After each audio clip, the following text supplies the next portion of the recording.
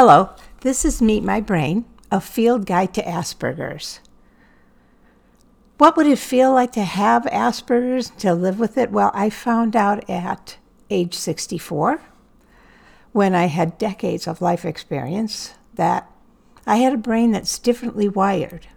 I'd had these questions all my life where things sometimes didn't add up, like, why didn't I have as many friends as I wanted? Why did I feel like an alien sometimes?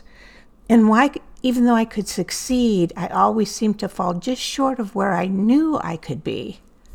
And many other things, questions I really didn't even know I had until after I found out about Asperger's and what it really is. And I'm continuing to find out every day. So I wanted to do a podcast for you, your friends, your family, your teachers, doctors, anyone, whether it's you or someone you know who might be differently wired, so that you could maybe understand the distinctive behaviors and traits that people with Asperger's have that don't necessarily make them bad or less, just different. Understanding Asperger's starts with identification and observation. That's why I call this a field guide. Oh, and a note.